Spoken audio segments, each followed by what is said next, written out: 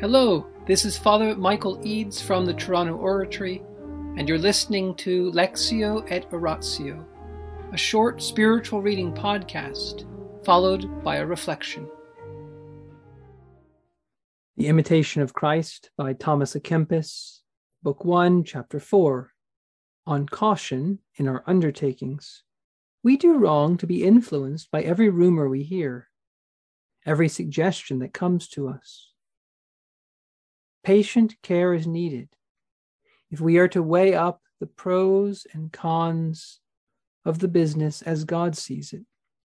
Unfortunately, such is our frailty, people are often ready to believe the worst instead of the best about others, and to hand the story on. A fully formed Christian does not believe everything he hears. He realizes how weak human nature is, how bent on mischief, how untrustworthy in its statements. Here is a very wise rule. Never act in a hurry, and always be ready to alter your preconceived ideas. And here's another principle that goes with it. Don't be ready to accept the first story that is told you, or to hand on to others the rumors you hear and the secrets entrusted to you. Find out some wise counselor to advise you, a man of enlightened conscience, and be prepared to go by his better judgment instead of trusting your own calculations. Believe me, a holy life gives a man the wisdom that reflects God's will and a wide range of experience. The humbler he is, the more submissive in God's service, the more wise and calm will be his judgments on every question. In the name of the Father, and the Son, and the Holy Spirit. Amen. Angels of God, our guardians dear, to whom God's love commits us here, ever this day be at our side, to light and guard, to rule and guide. Amen. Most Sacred Heart of Jesus, teacher of teachers, have mercy on us. Saint Philip Neri, gentle guide of youth, patron of thy own, vessel of the Holy Ghost, pray for us. In the name of the Father, and the Son, and the Holy Spirit. Amen. Who is Thomas à Kempis describing first and foremost tonight? Well, he's describing our Lord. That is, when he's describing the person who never acts in a hurry, the person who's wise and calm in his judgments on every question, the one who's able to weigh the pros and the cons. Our Lord was not in a hurry. He wasn't in a hurry to become incarnate, waited thousands of years after the fall, at least thousands of years. He wasn't in a hurry once he became incarnate to begin to tell the whole world who he was. It took 30 years. He wasn't in a hurry to go to all the corners of the earth. He stayed in one general area. He knew his disciples would go to the ends of the earth. He wasn't in a hurry to form his apostles as saints in 4 days. For 3 years, he put up with their ignorance, their coldness, their roughness, their corrections of him. And even at the Last Supper, he wasn't in a hurry to correct them. They were arguing who was the greatest. Peter said he would never deny Jesus, he would die for him. And he said some gentle things. And the agony in the garden, he also asked the 3 of them why they were still sleeping. But our Lord seemed to know better than we do just how weak human nature is. But at the same time, he knew the power of his grace.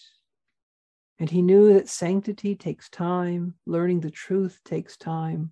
And so he was patient, putting up with all kinds of things in humanity, waiting for the right time, allowing experience, allowing mistakes to work in his apostles. And so we cannot forget as we read this book that it's called The Imitation of Christ. This is not some kind of self-improvement book in which we are trying to just become the best versions of ourselves. No, this book is about putting on Christ, becoming like him, imitating him. And so we have to continually remind ourselves that he is the model of all holiness. He is the model of every excellence, that is, every virtue, every stable disposition to do good. In a particular way tonight, let's take to heart this little advice about pros and cons. We can start there for sure.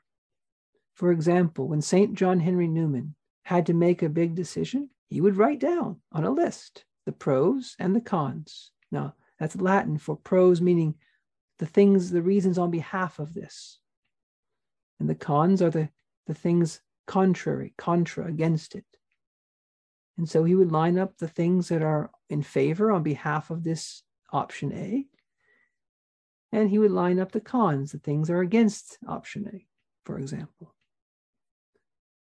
And this is a very good plan to take. We have to weigh these up if we're going to make a decision about certain things. The kind of certainty we need to act, the kind of certainty we have about knowing is not the same in human life as it is in mathematics. There's an almost infinite number of possible ways of doing something. There's so many different factors.